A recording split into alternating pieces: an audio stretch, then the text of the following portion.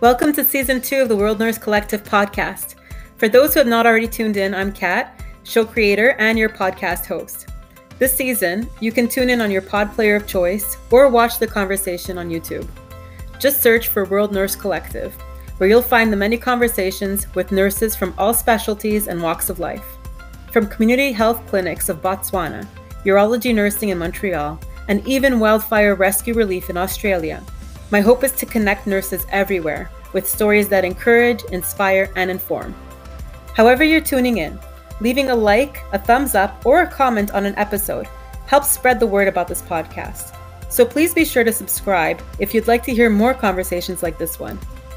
If you're feeling extra generous, head over to the Patreon site and make a donation to the show of as little as $2 a month so I can keep this podcast going with your support. Go to www.patreon.com/World Nurse Collective. On that note, no matter where in the world you are, wherever you happen to be, enjoy the show.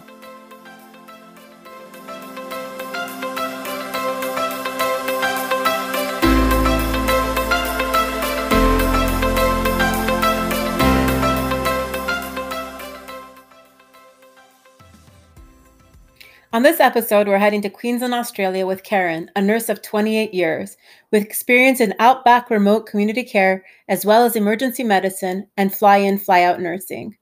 She shares with us so many incredible experiences, from Indigenous palliative care to caring for the first responders of the Australian wildfires in 2020. I had to divvy this conversation up into 2 episodes. So be sure to clear up some listening time and tune in. It's my honor to introduce to my listeners this incredible nurse and our world colleague. Here's Karen.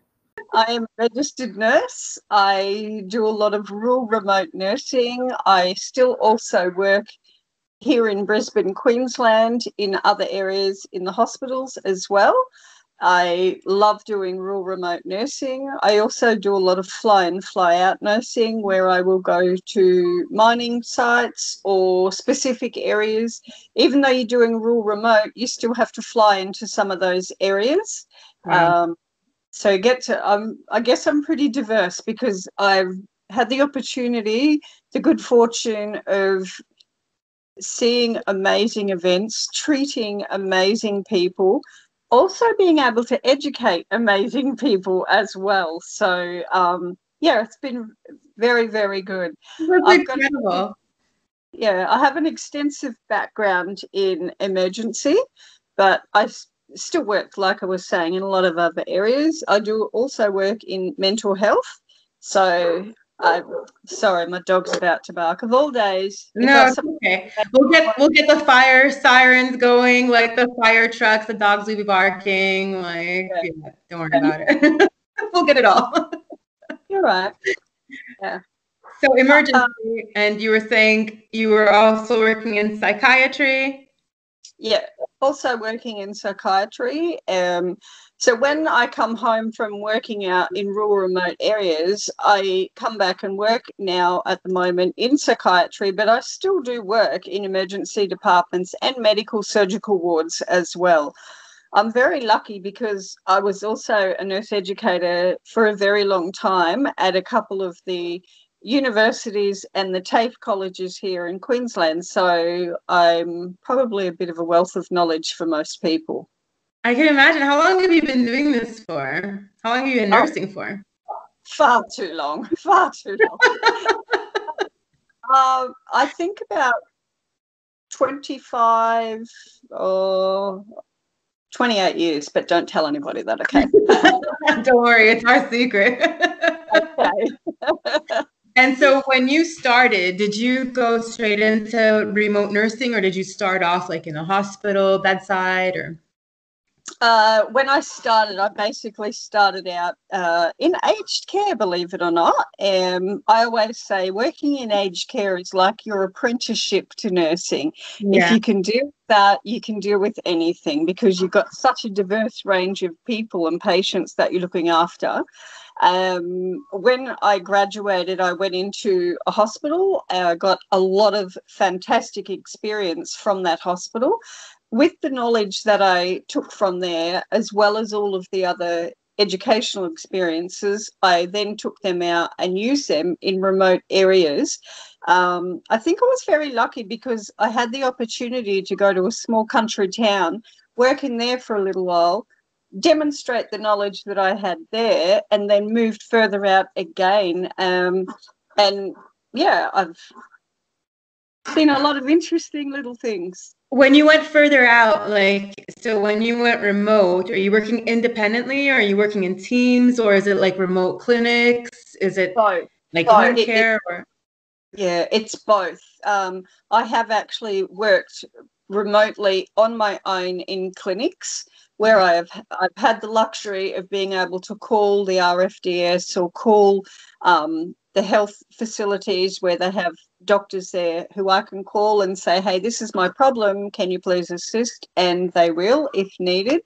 I have also worked in a lot of team environments where you might go to a smaller hospital, but there will only be one or two nurses there, and we're still working as a team.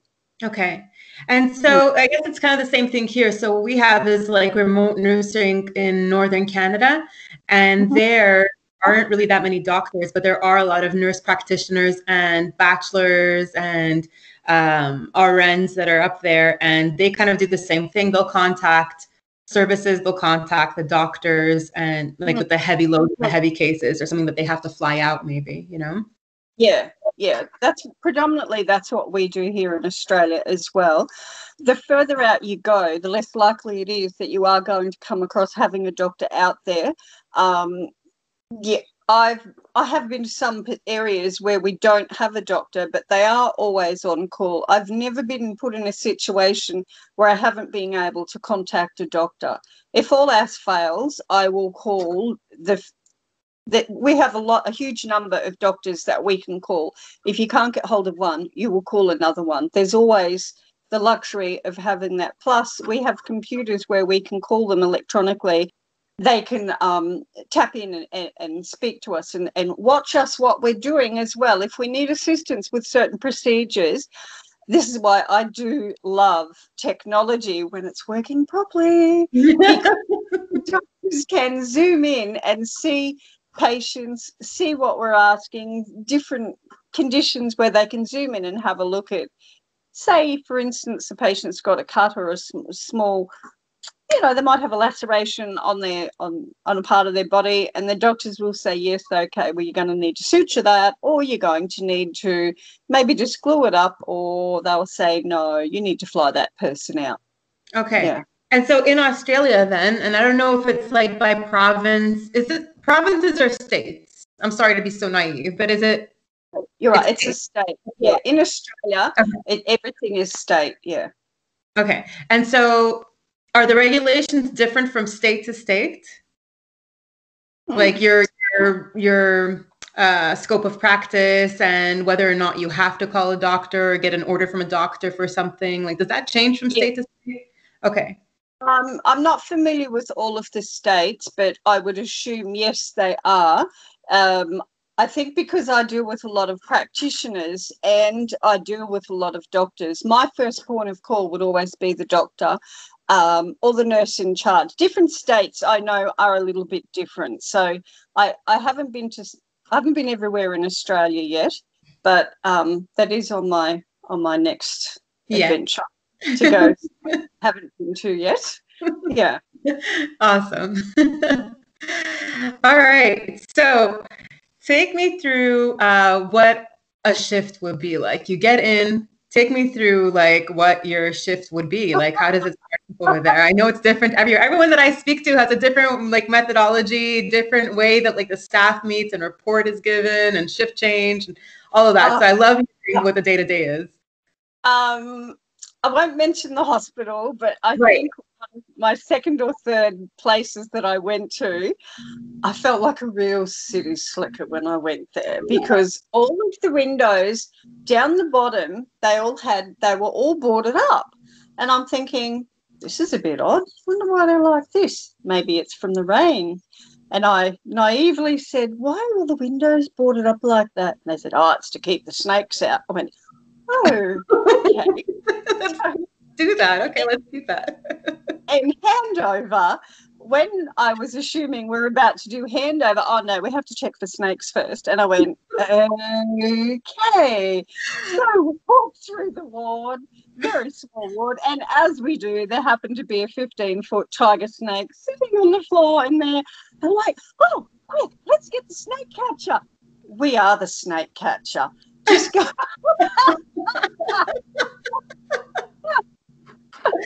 Are you serious? Oh, okay. And they said, no, just the man who was the gardener plus also wardsman came in and he said, is Fred back? And I went, Fred? They go, that's a snake. I felt like such an idiot. It was so funny. But it was good because he came in with the garden rake, picked it up and took it out into the garden.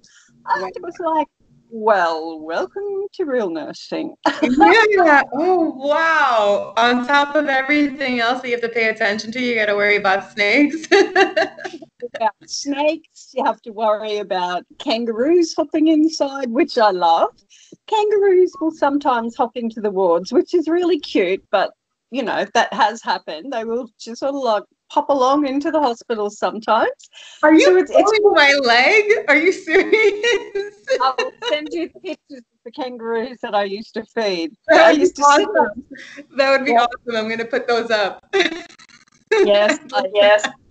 We had quite a few in one of the facilities I worked at. I could go outside, especially on night shift, and I just had this little unique sound I would make, and I would have 20 or 30 kangaroos hobble up to see me. I was like, oh, I feel like Skippy the bush kangaroo's mother. Do you guys have scorpions out there? I think we do, but not where I am, no. Okay. Yeah. Awesome. All right. So moving on to the human, like moving on to the humans in the hospital. Look, really good because where you go, look, that's the reason I really enjoy. I call it my snap back into reality, because when I go out into the country, and the further out you go, the people are more grateful and really appreciate what you're doing, and they know that you're there to help them. So it's really nice, and it makes you feel like you're there because you need it, and people respect that. It's really lovely. I'll give you a good example. In the same facility, believe it or not, I had the good fortune of meeting. I was very quickly educated into Indigenous health and how they deal with things. And I had this particular fellow who had lived near a river all of his life. And the hospital in the little section he was in, it was damn hot. He wouldn't even take cold water. It had to be tap water, but no cold water from the refrigerator, because he'd never had it. It was like, it was such, wow. It was a educating event to see that we actually still have people in the city. We don't think about that. We think everybody has ice cold water, everybody has nice clean water and aircon or fans. Right. This gentleman had none of that and would not have it. So it was really enlightening for me to go in and see that type of life that we don't think about anymore. We don't actually see it. So it was really interesting. And sadly, the man was palliative. So to me, it was a good fortune of experiencing his death and how his family reacted to it, how everything happened. It was a real privilege to be there, because I got to see how they mourned, how he was treated. I got to learn about his life, what he'd been doing all the time throughout his life. So it was a precious moment. Yeah. Wow. That's incredible. Yeah. So when you're learning about, like, you actually have classes that deal with or like teach you about the different populations and different, yes, like, absolutely, you know, because we have different age groups, but like you said, like the culture is very different. And same thing here, we have like different regions will have different cultures, and we have like the northern region, which is like completely different from like your cities here. So yeah. And you actually have classes for that, like? Yes, we do. We have quite a lot of, there is a lot of emphasis here in Australia on multicultural education. Also, it's a lot of education on Indigenous lifestyles and Indigenous health, because within the Indigenous region or area, there are a lot of different people that are all in the same area. Like you might have 5 or 6 different people who they call it a mob here, where they all come from a different family clan or a different tribe of people, whereas they call themselves a mob. So you have to know what that mob of people are like, what they like to do, whereas the ones a couple of blocks down or maybe a state down will be totally different again. And the amount of languages, it's impossible to keep up with all of the languages that they speak. Yeah. There's a lot of different dialects and just like actual like different languages or dialects, like. Yeah, they all speak, quite a lot of them do speak English now, but there's a lot of dialects. It's impossible to keep up with them all. Yeah. So, yeah, they're very interesting people, and, you know, we do learn a lot from them, and I'm sure they learn a lot from us too. But, yeah, they're very interesting. Yeah. So what kind of diseases would you see like on a more predominant basis out in the remote areas, or would you see more injuries or? You do see a lot more injuries, depending on what it is. You do see a lot more road injuries, or there's a lot of domestic violence out in some of those areas as well. So you do see a lot of that. I think it depends how far out you actually are at the time. Don't get me wrong, you're still treating people that have renal failure. There's a lot of end-stage renal failure in some of those areas.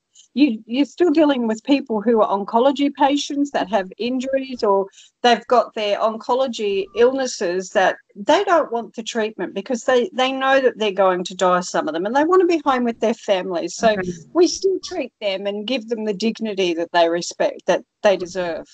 Right. A lot of the areas that you go to, there's a lot of alcoholism as well. Yep. So do you have dry zones? Because here in Australia, we have dry zones where no alcohol is allowed in the areas at all. There are some areas where they will allow them to have a 6-pack of beer only, and that is actually instigated by the elders of the community. So it's really good to see how they man this and how they make sure that it's actually looked after properly. When I was up in North Queensland last year, this little town that I went to, there was little signs up saying this is a alcohol-free zone, do not bring alcohol into it or you can be arrested. Oh, wow. So yeah, it was really interesting in that matter. And when I went back to the hospital I was working at, I said, you know, why do they have so many of the signs? And they said because the elders are so strict. They don't want alcoholics in the area because they want the people to be good, normal working people. And I thought, you know, that's really good to see. So what numbers of populations would you be seeing in the areas, like in the remote areas? What are we talking about, like a couple of hundred? Are we talking about a few thousand, tens of thousands? It depends what area I go to. I was out in one area a couple of years ago where the total population was 320 people. Wow. And I was thinking, why on earth do we even have a hospital out here? But they still deserve to have the care. And it's like, you go in there with that, I call it a city slicker mentality, going, oh my God, why do we have a hospital here for these little tiny towns? But that's their choice to live there, and we still have to provide them good care. So yeah, it was really interesting. Great, another great place to go to, because that's where I learned about crocodiles. Crocodiles. Don't go swimming in the water over here, because 1, you'll either lose your dog, or 2, you could lose your finger, if not a leg. Look, I had this young boy. He was fishing in the river with his dad. I will never forget this story as long as I live. It was the best ever. I had this young boy who was 16. He come in and he'd been bitten on the hand by a crocodile. Excuse me. And Dad brings him in. Oh, Dad's all flustered. My son's just been bitten by a crocodile. Please help me. Please help me. Yeah. And it's quite a bad bite. And the boy's 16. He goes, "Oh, you'll be right, Dad. Don't worry about it." I go, "No, this is pretty bad." So we got him onto. I ended up getting him connected up with the Royal Flying Doctor Services, and we had to fly him out the next day. Oh, So wow. while we were waiting, and we'd given him intravenous antibiotics and cleaned the wound up as much as we could, I was sitting with this young boy in the afternoon, and I said, "Wow, you know, when you get older and you have children, you're going to be able to tell your kids and your grandchildren, I survived a crocodile bite." And he said, "The bloody thing took my good lure." He was more worried about his fishing. He was more worried about his fishing lure being taken than being bitten by a crocodile. Talk about at the mouth babes. It was so funny. I was like, your hand is almost hanging off, child, and you're more worried about losing a fishing hook. Yeah, that's sportsman dedication right there. Props to him. It was just amazing. I was like, oh my goodness. So yeah, it's really interesting. Seen some pretty interesting things. I delivered a baby once. I'm not a midwife. I am not a midwife. However, I was driving down the road one day and there's big four-wheel drive. As I'm driving down the road, I saw this little lady sitting on the side of the road, and of course I stopped to see if she was okay. I said, "Are you all right, love?" She said, "I'm going to have a baby, love. Going to have a baby." Well, she started to push, and the baby's coming out, and we're right beside a river, mind you. And right as the baby starts to come out, and of course you've got to help. So I'm helping this poor lady, and then she grabs me by the hand and she goes, "Miss, run." I go, "What? Miss, run. Get out of here. Run." What are you talking about? Run. There's a crocodile. Right. Out comes the baby. There's this great big crocodile slobbing up out of the river. Trying to, I was like, oh, so I grabbed this fresh-born baby, threw them into the back of the car. "Get in the car." And the crocodile's trying to chase us as we're getting to the car. So then we just drive off normally. And she said, "Oh, miss, that was close." I'm going, "Yes, that's okay. I think I'll just change my underwear later."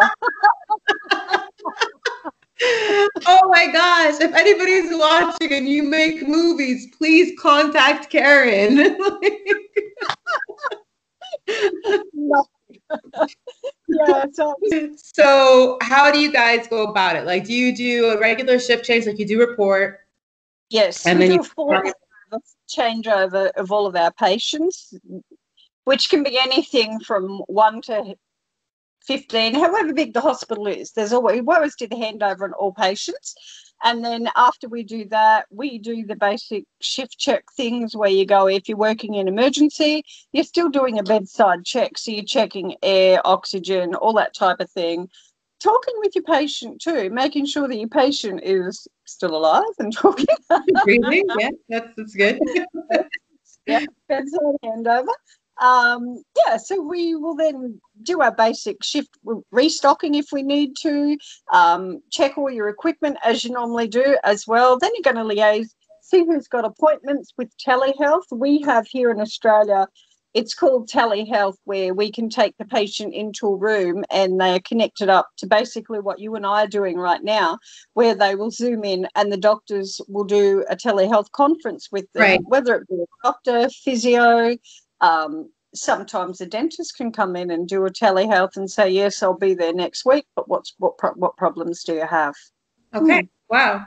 And I mean, like, in the, I don't want to say the age of COVID because this is going to be gone soon, hopefully. Yeah. But with COVID, that's been happening a lot in the hospitals here. Like, even, I mean, you can be a block away from the hospital, you can be a block away from the doctor, and you're still going to meet like online. A lot of the clinics here and the doctors prefer to do that rather than having to meet face to face. And like, we do have that here in Australia as well. But it depends where you are and how sick you are, because the doctors or the secretaries, they will be asking the same questions as well. Have you been sick? Have you had the runny nose? All the general COVID questions. But if the patient is okay, then yes, the patients will come in. Excuse me. The patients will come in and see the doctors where they can. Occasionally, you might get a doctor that will actually go out and do a house call to some people as well, depending on their conditions. But yeah, it's pretty much the doctors will come in, we liaise with the doctors, or we might have community nurses too. We have a pretty strong emphasis on community nurses here in Australia, where sometimes the nurses will go out where you don't have the facilities, or the patient doesn't necessarily need to be in hospital for particular cares. Then we will have what we have as community nurses here, where they will go out into the community, visit the patient, make sure that they're okay, check all their needs, do their dressings, do blood sugars, especially for the diabetics, perhaps give them a bit more education, and also give the family support as well. Yeah, there is a lot of family support that's involved in that too. I like what you said earlier too, like the education is super important. It's like they say, teach a man to fish and you feed him for life, or give a man a fish and you feed him for a meal, and teach a man to fish and you feed him for life. Absolutely. You know? Yeah, absolutely. Yeah. There isn't, I mean, like, I think sometimes, like, even just being a new nurse, sometimes I take for granted the information that I've learned. And there's some times where I assume that it's common knowledge, but there's a lot of information that doesn't get distributed to communities and to the general public, or it's just not explained clearly, you know. When it's a one-to-one and the person's being affected by it, they tend to listen in a little bit more, you know. Yeah, I think if you're giving them your undivided attention, it's making them feel a little bit more wanted and respected, because when they have that undivided attention, they're basically telling you their life stories and telling you a lot of things that they expect to remain confidential, but they need to be able to give out their needs and tell them what's happening, so that we can fix those problems for them and assist them whatever way we can. Yeah, and make adjustments too. I mean, like, it might just be simple adjustments to like their lifestyle or diet, or it might be like bigger adjustments they have to make, or even as far as like equipment or anything like that they need to like implement their into day-to-day. Yeah. It's quite common where even here in some of the areas, we actually have physios that will go out to the patient's house and assess. Quite often, if someone's been in a hospital, they will have a physio or occupational therapist that will go out to their home and assess what the house is like, to say, all right, you need a little bit more equipment within your home. So they might need a bed stick to help them get out. They might need a stool over the shower, just basic things. But if they need other things like hoists to help them, if the patient needs to be hoisted, they can educate the families and show them how to use a hoist to help get them out of bed. Right, and proper positioning and proper movements too, so that they don't injure themselves as well. Yeah, you're absolutely right. Like, education for the family and for the support system is just as important too. Absolutely, 100%. It has to, because if the family is not educated properly, and you need to make sure that they are properly educated, because if we don't, we're going to have recurring patients for injuries and wounds that should never have happened. If they're coming back to the hospital all the time. Yeah, things definitely can be avoided. Wow. Absolutely. Yeah. So now, what's the accessibility to medication when you're working remote areas? Like, what kind of access do you have to like emergency medication and also long-term prescriptions, let's say? We normally have, depending on most areas that you go to, we normally have a medications area that does have all of the medications that you need. If for some reason we're running short of some, we can ring up the pharmacy or speak with the doctor or the hospital manager and say, hey, we're running short on these drugs. We also do have an area where we can order a drug ordering system, where we can contact the next biggest hospital, notify them what we need, and then they will send out the supplies to us, so that we've got the medications that we actually need. In some cases, if it's like way out, every now and then you might actually have, a pharmacist does pop out every now and then and say, hey, it's going, is there any extra drugs, or these are new medications we'd like you to be trying with some of your patients as well. Okay. So, all right. So the medications, like, let's say you're running out, though, would it be a matter of being able to get it? Like, have you been in a situation where it's like out of stock and like it's emergency and like it's going to be like, I don't know, hours, days even that you would get it, or? I would have to use a substitute medication. Yeah. I don't think I've been in that predicament yet, and I know it does happen, but I'm a bit of a stickler. I like to make sure that we've got enough stock there. Never assume the unexpected. Always make sure that you've got it. It's better to throw a drug out that's expired than to not have the medication there. We need to make sure that we've got the drugs there. And I mean, I know it does happen every now and then, but I'm a bit of a stickler for that myself. I like to make sure that we have got the medications there. Yeah. So when you go and do remote work, are you going typically to the same hospitals and clinics, or are you going to like a lot of different new locations, like where you have to adapt new? To different locations all the time. That's why I love doing what I do. I have been to places I've never even heard of before. I went to a little town called Alpha, beautiful little town, great staff, yeah, lovely little town. I'd never heard of it. I was like, why do we never hear about these towns? And while I was driving through there, I went to a little town called Springsure. And I went, oh my God, is this Ayers Rock? There is a huge rock in this town. It's called Virgin Rock. Google it, you'll see it. And in this rock is in the middle of a town right before Emerald in Queensland, 68 kilometres away from Emerald. That's how I remember all these things. And Alpha was great. Fantastic little hospital. Very, very good. Now, when I went to Springsure, I was only at Springsure for a few weeks. I walked away from that town, both towns in actual fact, with so much knowledge about the town and about the history of things that had happened in there. It was like, why do our children not learn these things in history at school? Like this rock, when it rains, you'll have to Google it. It's called Virgin Rock. Yeah, Virgin Rock, Springsure. I'll send you the link.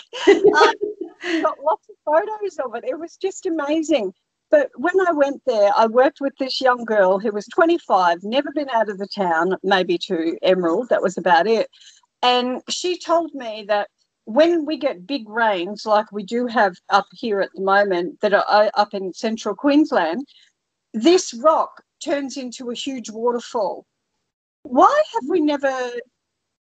Tourist information needs to be educating people and sending them out to these areas, because it's called Virgin Rock because when you look at it, it actually, there is a natural formation. It looks like the rock is a woman holding a baby. So that's called Virgin.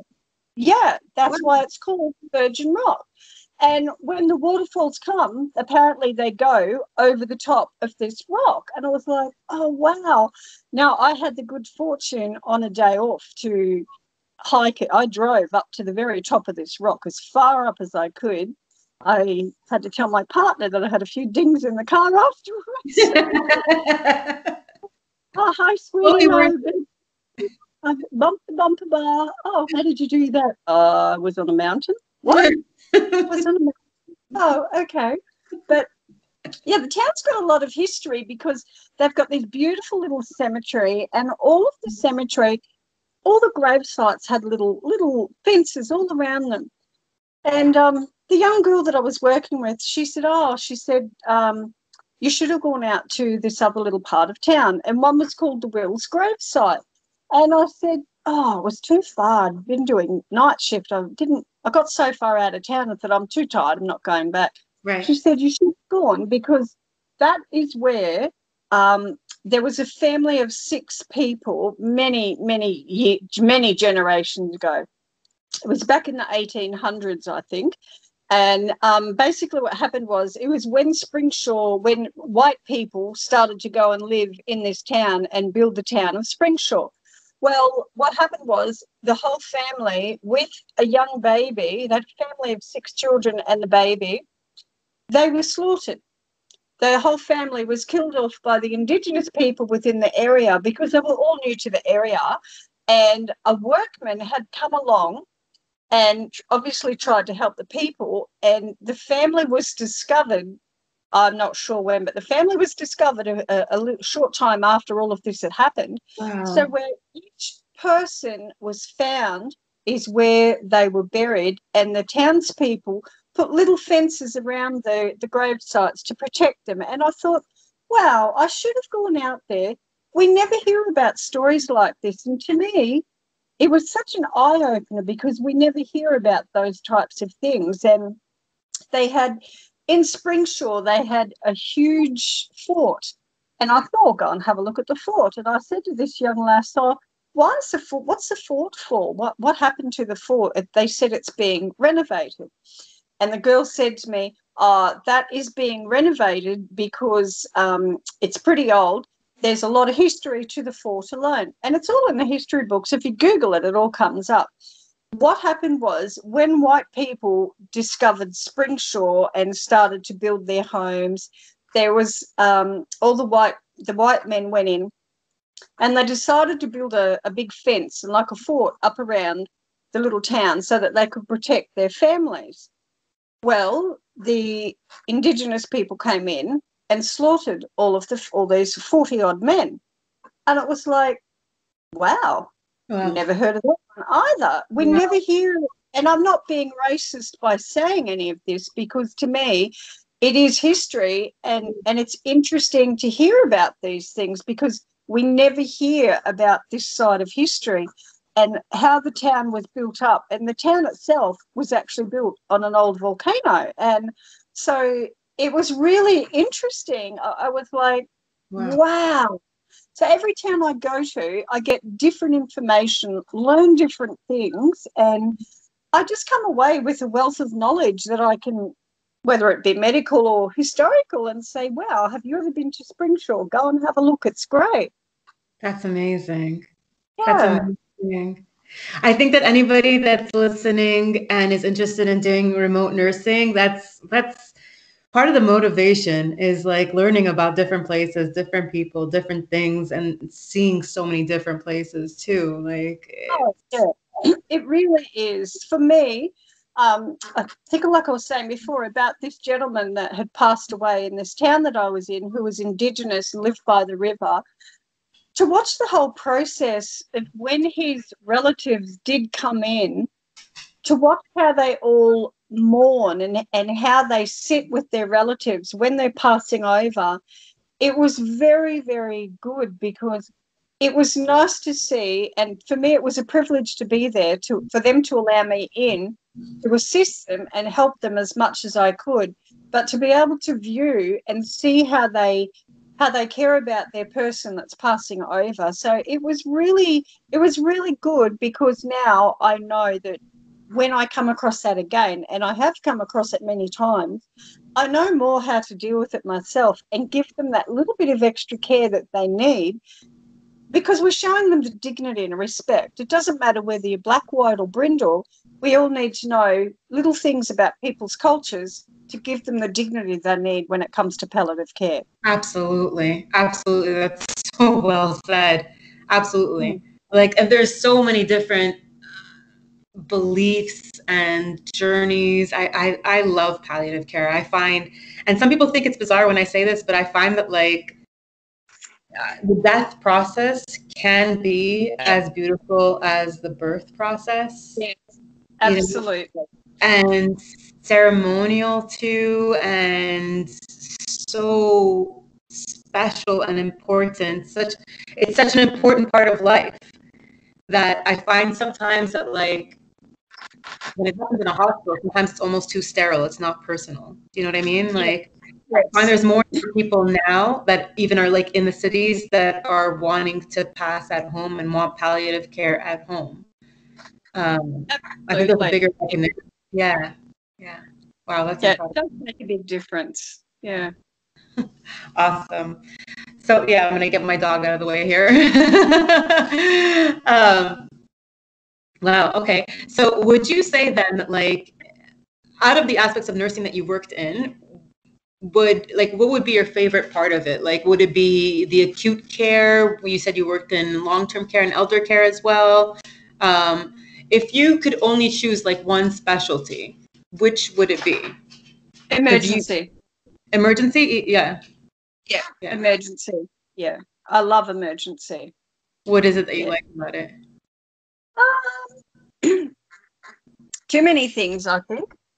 Well, you never know what you're going to have come through the door, okay? You never expect the unexpected. You never know what you're going to have come through the door. Right. And I think it's a little bit of an adrenaline rush as well. But it's also, for me, you don't have time to panic. You need to be thinking all of the time, what is happening with this patient? Where are they going? How is their heartbeat going? What's their rhythm? What's their cardiac rhythm? What sort of pain score are they in? Excuse me.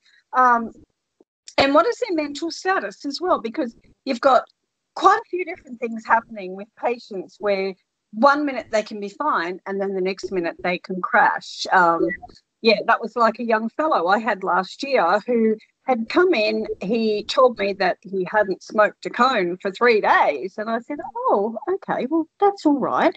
And, I mean, we have to still respect what these people tell us. If, each to their own is what they're doing. He never drank alcohol, never had a drop of alcohol in his life. He said, yes, I do smoke, and every now and then I might do something else, but he said, that's the end of the line. And this young boy was very, very ill, critically ill. 1 minute he was fine. His temperature basically started out at 36, and within minutes he would go from 36 to up to 41 degrees straight away. It was like, wow, this kid is boiling over. This is an emergency. What the heck is going on? It was so difficult to cannulate this boy, even to get the bloods from him. And we thought straight away, this kid is septic. Something is not wrong with him. He was really, really unwell boy. And even the doctor, I had a great doctor working with me, 2 doctors, and we discussed this patient and said, look, something's just not right with this kid. 1 minute he's fine. We gave him IV Panadol, and the temperature come down. Within an hour, it was back up again, up and down, Wow. up and down. Unbelievable case. Wow. And it turned out that he had, it was called Lemierre's syndrome. For the doctors and us to be able to deal with someone like that was very interesting, because we had to fly this boy out. And when he was flown out, he was literally told, if you don't have surgery, you're going to die. If you have the surgery, you could die. This boy was just an amazing young kid. And they did surgery on him. He came back a few weeks later, totally new boy. And to think that he could have died while he was in our care because nobody knew what he had. And to treat him the way we were, like we had to speak. When you're in a rural, remote area, you've got to be able to liaise with the bigger hospitals and the consultants there that have all the knowledge. And the consultant that we'd spoken to at the time had said, oh, look, this kid's got me flabbergasted. I don't know. We're going to have to, get onto someone else. And being able to speak with doctors and their colleagues within the hospital system, one of the other doctors had come up and said straight away, I know what that is. Get him on a plane now. He was flown out within an hour. This young person was classified as an emergency. They flew in straight away on a chopper, picked him up, and he was back down to a hospital. It was just like, oh, my goodness. So we saved that boy. It was great. That's amazing. That's amazing. Yeah, you're right. Emergency. Yeah, I'm loving it there. I'm loving it there for sure. You don't always get to hear the outcomes of what happens to some people, which is understandable. Yeah. But to be there in those times of need and to be able to assist them and their families is quite good. I had another young girl last year who was actually travelling through the COVID areas. Very, very beautiful young girl who her boyfriend brought her in with his friend. It took me 20 minutes to get her out of the car. He said to me, there's something wrong with her. I don't know what it is. I will tell you that we did have some I don't know, some sort of a tripping drug a couple of days ago. And ever since she's had it, she's just been a little bit odd. And I went out to this young lass in the car, tried to get her out, and she was just dancing around with her hands. Like, it was like observing someone out of a Harry Potter movie. She was just like, all she could say was, hush, and unbelievable case. And I had to call the doctor in. The doctor was away, of course, you know, it was after hours. And I said, look, I really need you to come in and see this patient now. This is what I've got. This is my history. This is all the information I can get. But you really need to come down. I don't feel that this girl is safe being here. So, yeah, when the doctor came down, the doctor was with her. The doctor looked at me and it was like, oh, my God. And we had to fly this young girl out as well because it was organic poisoning of some sort from the drugs that she had taken. But we literally had to send her to a mental health facility so that they could get her more assessed. And obviously, they'll do more of the medical health assessments when they get her down there. But it was really interesting because when I found out the history of this young girl, she was actually the head accountant of a big firm in another country, and she was here on a working holiday. And, you know, being young and silly, everybody does crazy things as they do. Yeah. And it was just like, wow. And her partner and his friend were just so shocked, and they said, we will never, ever touch drugs again. We'll never, ever. And they said all it was, I think they said ecstasy. And they said, oh, my goodness, we will never, ever touch drugs again after seeing it. It was days before that they took it? Yeah, like, she must have been, like, stuck in a psychosis. Yeah, yep. It was about 3 or 4 days before, he said. And he said, yeah, about 3 or 4 days ago, we went to a party, we had this, but it was only one. I said, that's okay. I'm not here to judge you. I'm here to help you. Yeah. That's why you have to make sure you tell me everything that you know that she's taken so that we can help her and get her better.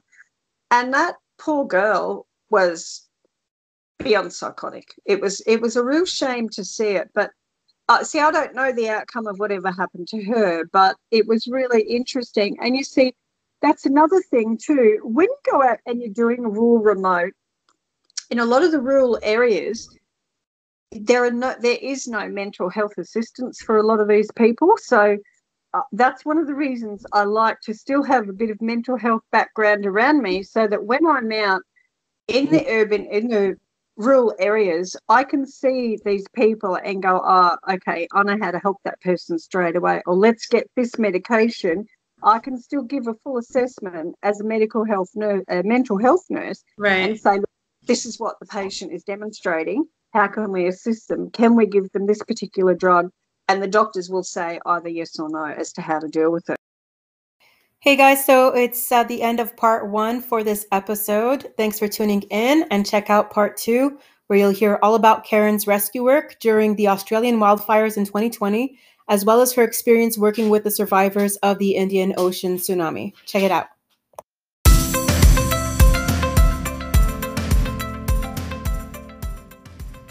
If you enjoyed this episode, please like, comment, share, and subscribe. Every interaction helps spread the word about the podcast. And again, be sure to gain special access for $2 a month by heading over to patreon.com/World Nurse Collective. Thanks for tuning in. And until next episode, be happy, healthy, and inspired.